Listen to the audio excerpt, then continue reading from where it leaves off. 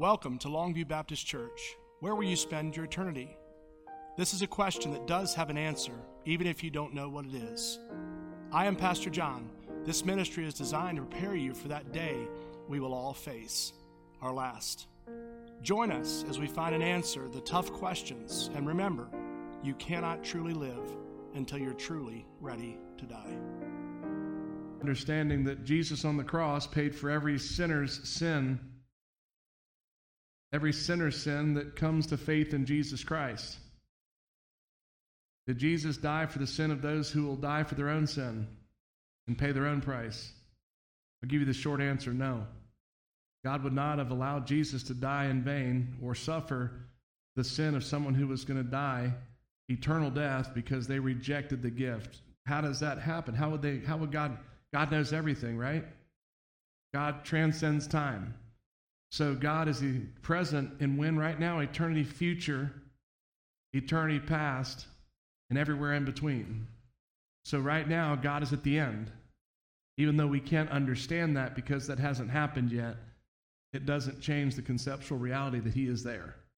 And I'm so thankful for that because it is so much broader, wider, and deeper, the love of Christ, the depth of His riches, the unsearchable, matchless grace. It's so profound to me, and I'm so thankful for it. Tonight, the message is titled, The Fruit of the Faithful. Love this psalm. It's Psalm chapter 128. If you have your Bibles tonight, we're going to look at all 6 verses of it. They have it titled in my Bible, it says, Blessings for Those Who Fear God. And, you know, we talk a lot about the fear of God. I know in our culture right now, you'll hear people say, well, you shouldn't fear, a child shouldn't fear their parents, which I disagree with. They should fear their parents just like you should fear the Lord in a healthy way. There is healthy fear. What is healthy fear? Healthy fear is when the speed limit says 65. You either have to be old enough and have good insurance and have been long enough with an insurance company. You need to have connections. If you're going to go in a 65 mile per hour zone and decide that you want to do 90, you don't want to do that if you don't have any connections, or maybe you're just plain foolish or ignorant, and you would decide to do that because, what is it? You don't have any fear. Fear of what? Fear of punishment. Fear of punishment is a great motivator, isn't it? Fear of punishment throughout history has motivated ones to modify behavior for the vast majority of people. Now, you won't go to Thailand right now and decide, well, you might as an American, but you'll find out really quickly that you don't do something in Thailand unless you want to lose some parts of your body or spend an inexorbitant amount of time in a place that is inhospitable to human life, their prison system. All you have to do is watch Locked Up Abroad to see that the penal institutions around the globe leave much to be desired and actually make the American penal institution system look quite appealing. But you don't go to other countries like that and they have these low crime rates in those countries because there's no fear of punishment. Go to Bahrain, go to the UAE, right? United Arab Emirates, and go over there and steal. Matter of fact, go over there and spit on the sidewalk. Go over there and touch one of the security officers when they're patting you down, as you just saw with the girl who just got sentenced. I don't remember what it was to how long she got. But they don't play around in those countries. But what there's a fear of, in the UAE especially, they have the religious police. They also have them in Iran. And what they do is they basically go around and they're religious police, and they're making sure that your dress is long enough, that you're covered up. All these different things that in their culture is the way they do business. You don't go over there and tell them how they're going to do business. Many Americans have gone over there and found out that they thought that it was okay to do whatever they were going to do. And in short order, they were schooled on the philosophy of you don't tell another country how to run its country. But in America here, we've lost a lot of that fear. But the things, though, that tonight driving home, unless you know someone, what are you going to do if it says 45 miles an hour and you decide that you want to do 60? Are you going to do it without a fear? No, you're going to have an anxiety, maybe not fear, but you're going to know that there's a potential that you're going to get caught. And the fear, though, that we're talking about here, when the blessings of God for those that fear the Lord, why do we fear God and why would we want to fear God? Well, I'm going to tell you the reason, and I'll quote it in the human first. I feared Judy and Tom Osterhaus growing up. I feared Judy more than I did Tom, because Judy was a beltsmith. She was schooled in the art of spanking, and there was zero tolerance. And there was even for my dad, but my dad was working more, and it was more left up to my mother. But I had a fear of my parents, and the reason I did was that if my parents caught me doing something, I had a divine expectation of the rudimentary art of correction coming to roost if I stepped outside of the bounds of what they said was acceptable behavior. I had a fear knowing that if I was caught doing what I did, they were going to follow through with what they said. I am very thankful for that, because as an adult, I have a divine expectation of understanding that God is much better than my parents are in doing what he says he's going to do. And one of the things about God is when God says something, he means it. God's not playing games. God's holiness, his righteousness, and there's a lot of things in the Bible, I'm just going to be honest with you, can promote some great fear in us. The fear of God is the beginning of wisdom, Scripture says. Why would that be? Again, because God means business. There is no standard of warping what God says his standard of salvation is. There's no extension in us not believing what it says and, it's going to be okay just because I don't like what it says. We kind of referenced that this morning. Doesn't matter. God never asked me what I think of anything. As a matter of fact, not only has he not asked me, he's probably not asked any of you, and this is what I can assure you, he's not going to come down tomorrow and say, what do you think of my word? Do you think that what do you not like about it? God's not going to do that, because God's standard is built in the person of who he is and his character. When God says, don't commit adultery, don't steal, don't bear false witness, did God sit around, as people think, in the holy chair of righteousness and go, let's see, not steal, that's a good one, we'll write that down? No. You know where those came from? Ready? God's character. Do you realize that everything that is off limits to us as people is a manifestation of the character of God? Because God is holy, therefore you do not commit adultery. Because God is holy and righteous, therefore you don't bear false witness. Isn't that interesting? So it's built on the character of who God is, and as a follower of Christ, as his creation, the things that God says no to are to protect us from violating the holiness of God. And it's profound. And then tonight, though, again, the message is the fruit of the faithful. We're going to look again at these 6 verses tonight and actually go to the place, and I reference this quite often, the place that we find happiness, fulfillment as followers of Christ. It's never in said acts, right? Meaning, I'm going to go out and buy myself a new house, and I have this new girlfriend, for your young people, right? I've got this new job, and I'm happy now. No, our happiness is, we're going to see in the context of God's plan and desire for our life, is where we find that fulfillment. It is only found in that, though. It's never found outside of it. So when Adam and Eve ate the fruit, though the enemy said, you will find fulfillment in this, when Ananias and Sapphira thought, you know what, we'll keep this money back, we will find fulfillment in this, they never did. When Samson said, I'm going to find these women that are not followers or lovers of God, and I'll find fulfillment in that, they never did. And when Korah decided that he was going to rebel, Korah's rebellion, he never found it. And everywhere in Scripture, anybody who ever stepped outside of the confines of the blessing, the framework of God's blessing, which you and I can see clearly because we have God's word, in the clear foundational manifestation and the framework of what God has established for us, we will never find fulfillment in anything other than the framework with which God's word lays out for us to find. I hope you found Psalm 128, again, verses 1 through 6, and if you're able physically, let's stand tonight out of reverence for the reading of God's word. How happy is everyone who fears the Lord, who walks in his ways. You will surely eat what your hands have worked for. You will be happy, and it will go well for you. Your wife will be like a fruitful vine within your house, your children like young olive trees around your table. In this very way, the man who fears the Lord will be blessed. May the Lord bless you from Zion, so that you will see the prosperity of Jerusalem all the days of your life, and you will see your children's children. Peace be with Israel. Father, thank you, Lord, for the promises of your word. God, I thank you, Lord, tonight as your word speaks, that you would speak to the deepest, the innermost battles, struggles, Lord, the blessings of you and anything in between. Father, I pray that your Spirit would have full and free reign in this midst to do what only you can do. And we commit it to you, and we ask this in the name above all names, our Lord and Savior, Jesus Christ, we pray. Amen.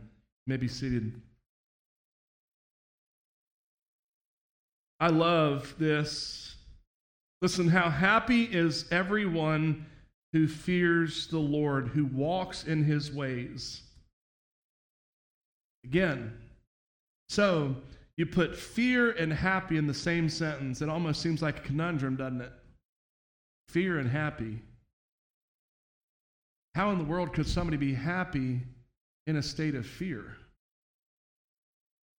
Well, it says it right there. How happy is everyone who fears the Lord. Qualifier, who walks in his ways. So, someone who fears the Lord and walks in his ways is going to be someone in complete harmony and in fellowship with the Lord.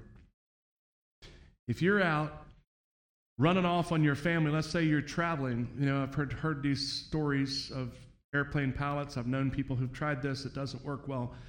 You want to go run around on your family because you travel, and it's really easy to hide.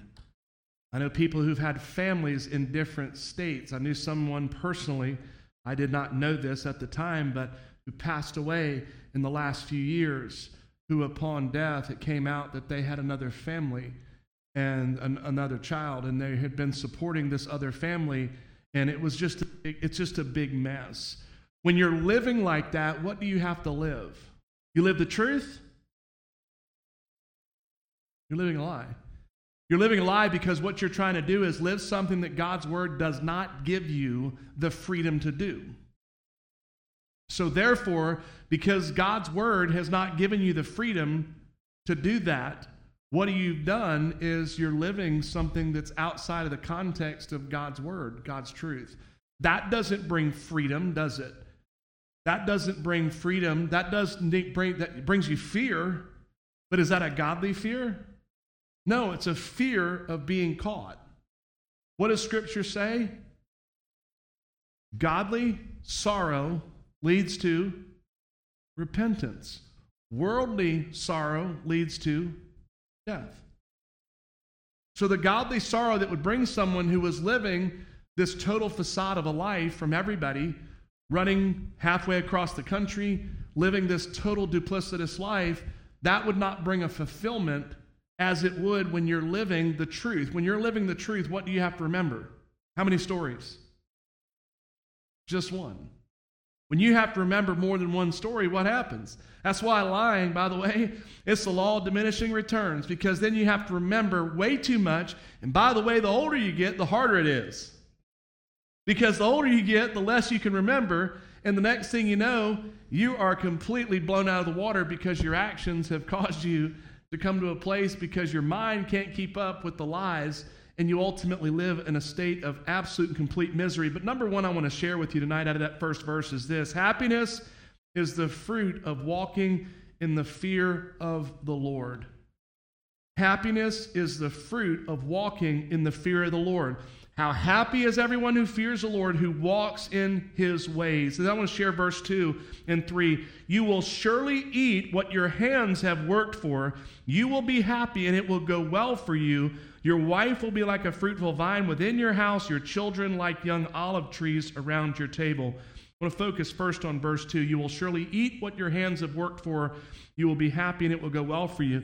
Anybody know that there's scripture? I know in Proverbs, I remember those ones in Proverbs that talk about how you won't even eat when you're messing around and you're living in sin. Hey, God won't even let you enjoy the fruit of your labor. God won't let you enjoy the blessing. Think about Ananias and Sapphira and how they had what? They lied to the Holy Spirit. They lied to God. God did not let them enjoy the fruit of the labor of selling that piece of land that was rightfully theirs. There wasn't an issue with the fact that they sold the land.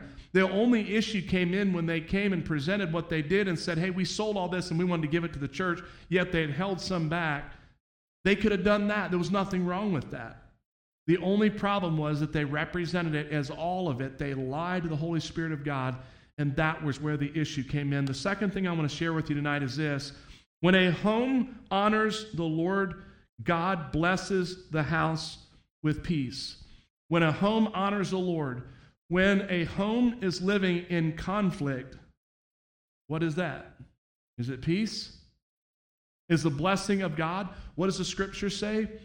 Where the Spirit of the Lord is, there is peace. The Bible says that. Where the Spirit of the Lord is, there is peace. That's one of the manifestations of God's blessing, is that there is peace. Is your home a place of peace? Does that mean that all your kids are going to behave all the time? We live in I call it organized chaos. You can't have 12, 13, whatever people we have at the house and not live in a state of chaos. It's organized chaos, though. We all sit at the breakfast table in the morning. Every single one of us at the house sits at the breakfast table on Mondays, Tuesdays. I think it's 6 a.m., 6:15, and the rest of the week. But it's peace, though. You know, yes, is everybody no, everybody's not doing the right thing all the time, but we have peace. If not, I wouldn't be at the table. I wouldn't allow myself to be at the table because I can't take that level of mental stress and struggle before you leave to go out into your daily life. But where the Spirit of the Lord is, there's peace. And that's the beauty of it. When a home honors God, God blesses the house with peace. God will give you the fruit of the mental mindset of your spiritual walk. If you live at odds, if you have, you and your spouse are at odds, are you at peace? Mm-mm. Do you want to sit down and eat with somebody when you're not at peace with them? Mm-mm. I would encourage all of you, be at peace with those people in your home. Purposely choose to eat breakfast, if you can do it, lunch and dinner together. It is an act of unity together. We do that on purpose. We eat together on purpose because it's something that we can do. By the way, only unless there's an emergency, them phones are a no-go at my table. They will tell you, I'll say something to my own wife about it. What's going on? Why don't you put your phone down? We're spending family time right now. It can happen to anybody. But it's a very important thing. You have to create and encourage the bond of communication, the bond of fellowship together. And when that home, though, honors the Lord, God blesses that house with peace. And that's the question. Is your home a place of peace? Is your home a place of joy? Is this right now the blessings of those who what? Fear the Lord. Why do we have family together? Is it easy to have breakfast together? No. It actually would be much easier for the adults to eat together and then allow the children to eat together. Because if there's ever conflict, where does it come from? I'll give you two guesses, and the first one doesn't count. The littles. The children always bring the drama in there. Yes, it'd be easier to disinvite them from the fellowship, but how are they ever going to learn how to have normal family fellowship time if they're not able to go there and to learn that? So it's super important. When a home honors the Lord, God will bless the home with peace, but also what you're doing is training up the next generation, showing them what's important. I disdain phones. I can't stand them. I'm telling you, the more I'm around phones, the more I'm around, I'm going to be one of those old people that people literally can't, if somebody pulls out a phone. I'm watching these kids these days. I saw a group of them the other day, and every one of them was sitting there. I saw a family yesterday at a restaurant, sitting at the restaurant. Mom and dad were sitting in a booth, and son and daughter, they couldn't have been over 8 or 9 max years old. And those kids walked up, sat down in that booth, pulled that phone up, and did this the entire time. You know why they did it? Mom and dad have cultivated an atmosphere where that's normal. Hey, whip out your phone. There's no reason to have FaceTime here. Let's get on the FaceTime and we'll do whatever we want to do down. But what I'm saying is, you think about it, the separation that is bred in a home by allowing that. But people now don't even understand culturally. It's become so normal that I watched a group of children at a school, after school, standing outside, and what are they doing? Every single one of them are standing in a circle like normally when I was a child, you'd be cutting jokes with one another, talking a bunch of old foolishness together. They were all sitting there in front of each other, and I actually made a comment. I said, "Who are you talking to, y'all?" They said, "We're talking to each other." I said, "Why don't you put your phones away and talk to each other?" They said, "We talk like this." Maybe they're so worried about the litigiousness of our society that they want the conversation documented in case they get sued. You think that's the problem? That's a good thought, right? Trying to defend them a little bit. But it's sad, though, because that's what happens. And if you think about all the attacks that Satan have, I can go all the way back to the 80s when my father said that he believed the actual issue of homosexuality would be the ultimate destructive means with which our society becomes unraveled. How prophetic.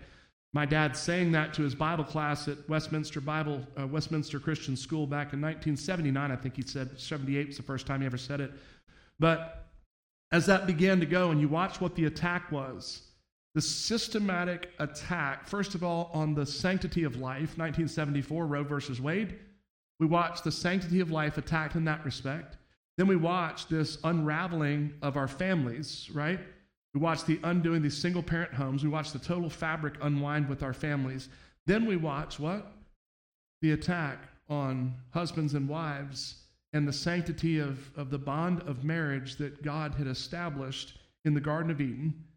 And we watch now as that is unfurled, right? You got the marriage, you've got the sanctity of life. Now we are dealing with a young boy or young girl who's not able to have the definition of the very person of God's creation in male and female. So now the enemy has even resorted to attacking every single, I could go through each one of them. I wish we had the time to do it tonight. I would. I need to do it on a Sunday.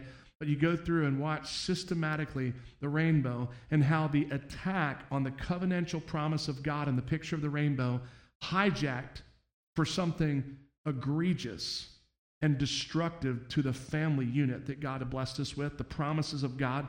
And then we attack young boys and young girls, not allowing them to be defined what God has created them to be. Because you have, ready? No definition. You have zero purpose. There is no engineering plan on your life. You are nothing. And by the way, there's no God. There's no Bible. There's no forgiveness. There's nothing. Eat, drink, and be merry, for tomorrow you die. By the way, have a great life. You wonder why suicide is at epidemic levels right now? Because if you're a young boy or a young girl in our school system right now, it is completely unhinged if you're in the public school system. It's not systemic yet. It's not all the way across the board, but in many places right now, teachers cannot speak the truth. They have to be very careful. They can't pray in Jesus' name. Yes, there's pockets of ones that are still able to do that, but I promise you, it is slowly eroding away. It is only a matter of time before it will become criminal to do any proselytizing with our children. It's just a matter of time. They can't get children's behavior under control right now. Someone was sharing with me recently that they were outside of a school and there was a young girl who didn't like whatever they'd asked her to do, and she was down on the ground throwing a fit, literally kicking the ground. This was an 8 or 9 or 10-year-old girl, kicking and beating the ground. The SRO, and they couldn't do anything. They had to stand there, and they were continuing to repeat what they wanted this child to do, but the child was basically telling them to go take a flying leap. Then my question is, how, when that child comes in here, do we transition into the fear of the Lord is the beginning of wisdom at 13, 14, 15 years old? What is fear? What is punishment? Now do you understand why I'm so thankful that Tom and Judy Osterhaus, my mom's greatest regret is that she didn't whip me more? She actually said, though, there was some days she thought the only thing she did was whip me from sunup till sundown, and she said, I still wish I'd have whipped you more. You know how thankful I am? I'm not wounded. I'm not broken. I'm not needing the couch to sit down on and tell them about how my mom's continual whippings, and man, sometimes she wore me out. I'm thankful for those because I knew what it was to submit to a holy and righteous God whose standard is absolute. And I'm so thankful for that tonight because what it's done is it laid the foundational groundwork for peace, for joy, and for true fulfillment, and be happy in the Lord. So thankful for that tonight.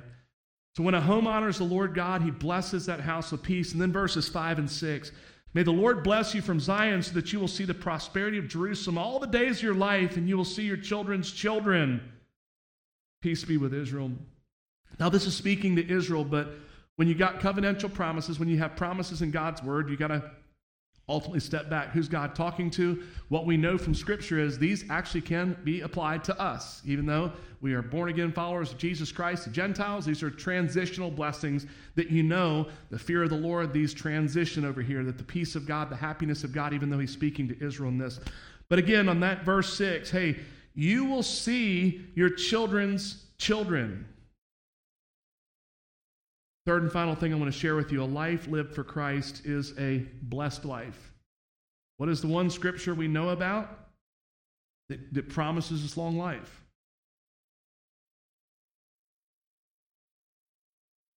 Honor your father and mother, that what?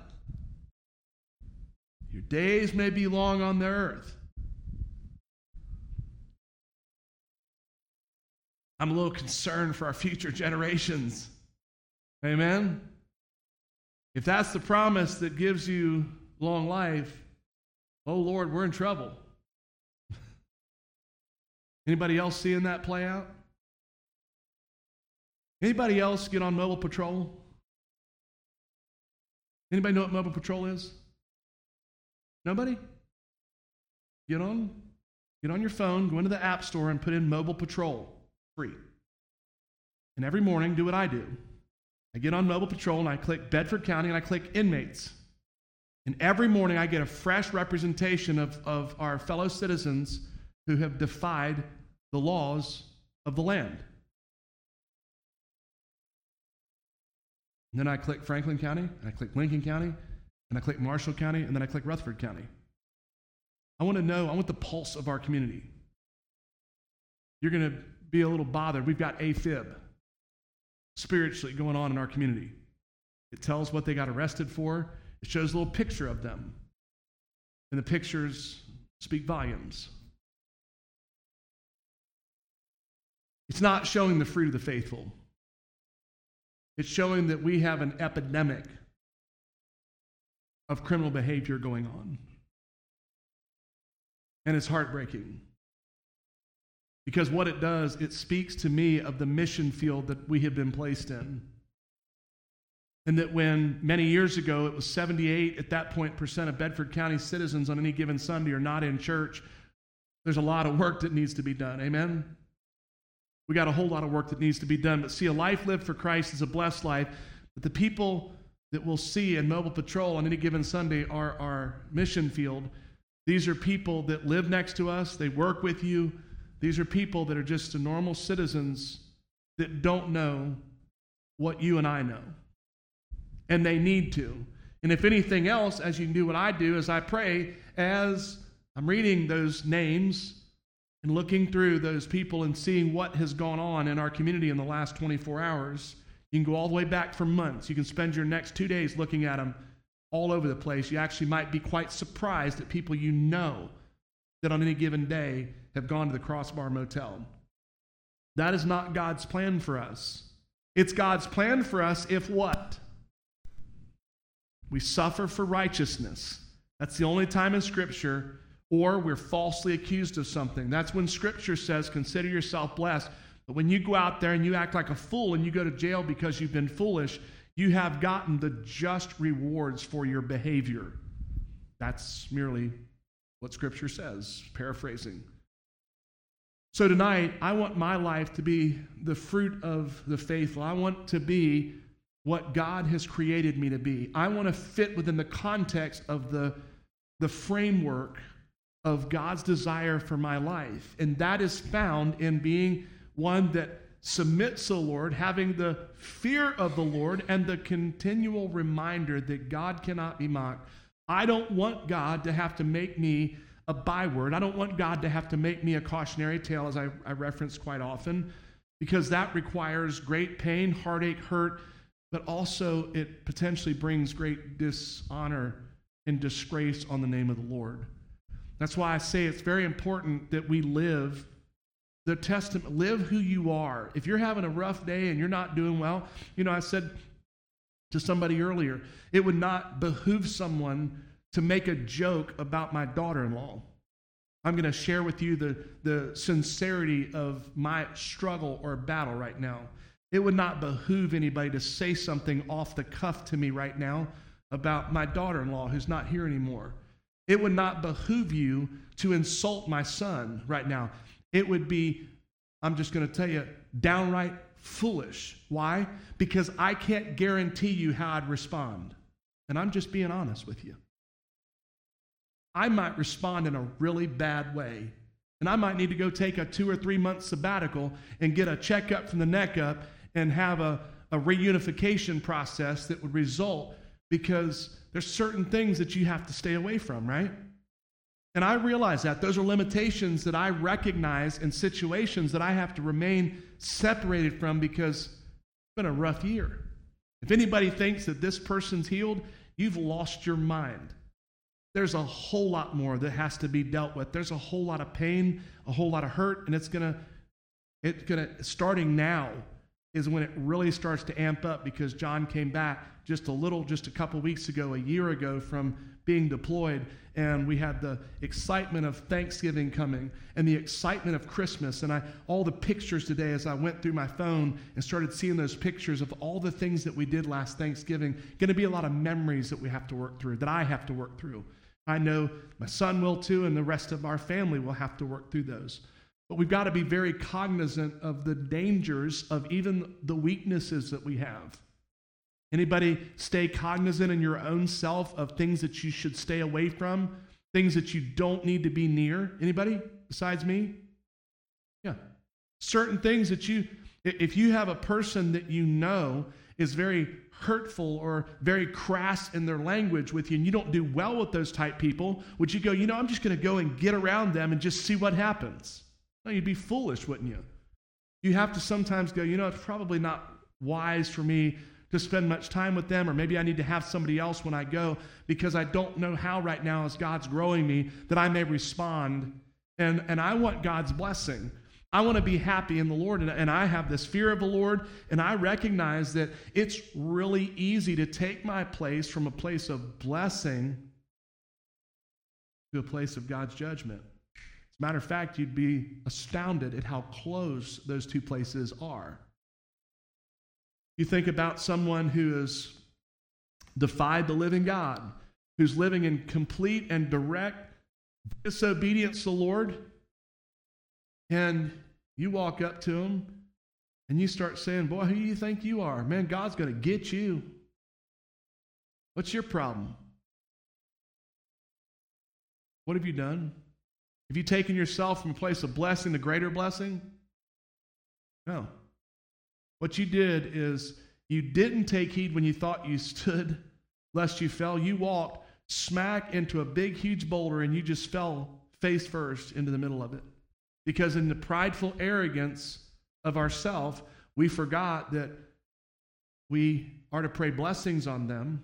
No, can we get upset when someone hurts you? Absolutely. There's nothing. The Bible says in your what? Don't sin. In your anger. You can be angry at what someone does, but you also need to be compassionate and scripturally recognize when you come back down to earth, wait a minute, this is my mission field. I've got to be careful, and I myself have to do the same thing. And I'm thankful, though, that God is really good and God's really gracious and He's merciful. And a lot of times God gives me the 4-letter word T-I-M-E, time. Don't deal with those things on the moment, right? When something's bothering you, whether it's with your spouse or everything, do you want to take yourself from being happy in that person who fears the Lord and walks in his ways out of that? No, hope not. So what does it require? It requires sometimes if somebody says something to you, or you want to say something to your wife, or ladies say something to your husband when they have been foolish and they have spoken off the cuff, instead of responding right then, what's the best thing to do? Crawfish. What does a crawfish do?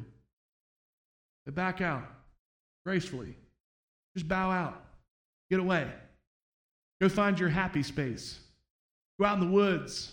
Get yourself in the sunshine. Do a checkup from the neck up. Reevaluate how you respond to the situation so that you respond in a biblical and a godly way that will reinforce the blessing of God. And therefore, in the reinforcement of the blessing of God, what do we got? Verse 1. How happy is everyone who fears the Lord, who walks in his ways, because the reason you did what you did is because of your fear from God, your desire to hold on to God's blessing, so you backed out so that you wouldn't say or do something you shouldn't have done. God presented you with a situation and gave you the option to get out of it, and thank the Lord, many times God won't allow those situations to manifest themselves right in front of us. He will at times. And it's at those times that you have cultivated backing out, doing and saying the right thing that will reinforce what happens when you're face to face with some of those things at times that you could make very terrible decisions that cause pain, heartache, and hurt. And ultimately, even with our children, do you want to see the blessing of your children's children? If we're not walking in the counsel of the godly, when we're standing in the way of sinners, when we're sitting at the seat of mockers, we don't delight in his law, and on his law we don't meditate day and night. So those are the things we have to continually reiterate. Same with Colossians chapter 3. If we have been risen with Christ, seek those things which are above. Set those affections on things above, not on the things of the earth. For we are dead and our life is hid with Christ in God. It is a continual reminder of the frailty of the human condition, the finite nature with which we are bound in, but yet we are yoked to an infinite God, with which the power of the Holy Spirit that indwells us, the convicting, the leading, the guiding, the directing. Again, especially, and I know God has done this on purpose, he allowed me to have Mondays and Tuesdays working. How difficult it is coming on the heels of Sunday, because I'm so tired and I'm worn out, and when I go home, the limited amount of sleep I have, then to get up and be there at 6:45 in the morning. But yet I've been so cognizant of making sure that the manifestation of the joy of the Lord is paramount. Paramount.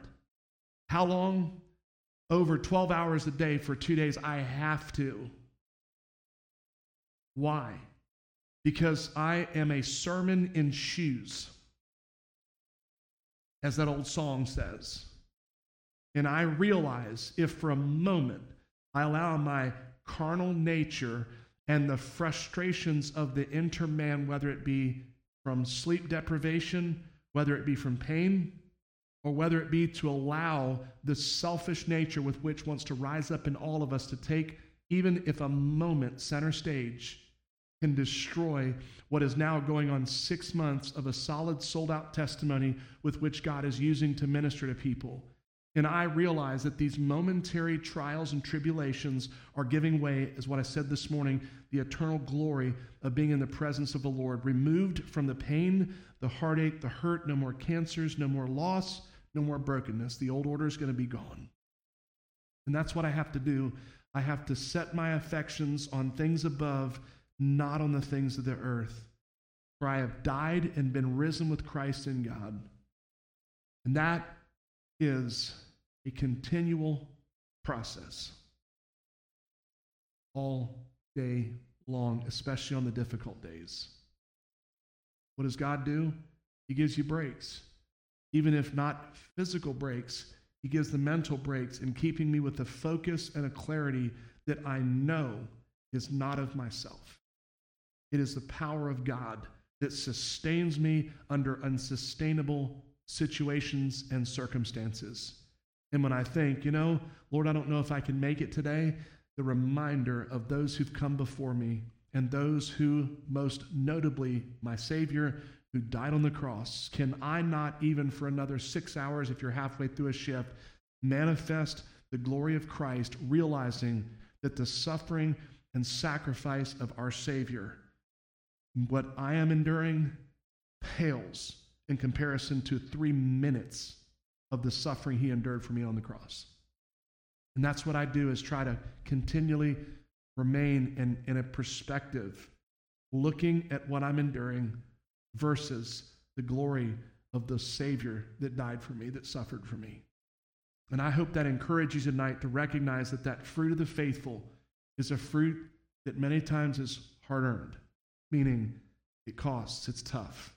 It's not easy to be on time, and I have the thing that I do. I don't just be on time, I'm there early. Am I there early just because I don't have anything to do? No, I leave breakfast early every single Monday and Tuesday because I dare not want to stain my testimony by in any way ever showing up late, because it's a reflection of my testimony and who I am. And I mean that. People are like, oh, come on, that's far-reaching. No, it's not. The world is watching everything we do. Everything. They are measuring, they are watching, and they are the cause of Christ is either being affirmed in the lives that we live, or we are invalidating the very message we proclaim in word and action by the compromise we allow to take root and be manifested in our life. Let's pray. Father, thank you, Lord, tonight for your word. God, thank you for the fruit of the... Thank you for joining us today. We pray that God's word has encouraged you. You feel like you've had fellowship and been at home with family. Today, if God has moved in your heart, and today you would like to make him not only the Savior, but the Lord of your life, first, it's important to know that we are sinners. We're born sinners. No one can bridge the gap that was separated when sin broke what God had created so beautifully. If today you know you're a sinner in need of a Savior, and you know that Jesus Christ was born, lived a sinless life, and died on the cross to pay for your sin, today, if you want to, you can trust him as your Lord and Savior. It requires you to pray and in faith ask him to save you, to forgive you of your sins, to cleanse you, and you want to live for him. I pray today, if you do that, that you will reach out to us. We would love to get you connected in a church body, a church home, wherever that might be, and get discipleship around you so you can grow in this new life that you found in Christ. Read God's word. He will never leave you. He will never forsake you. God bless you.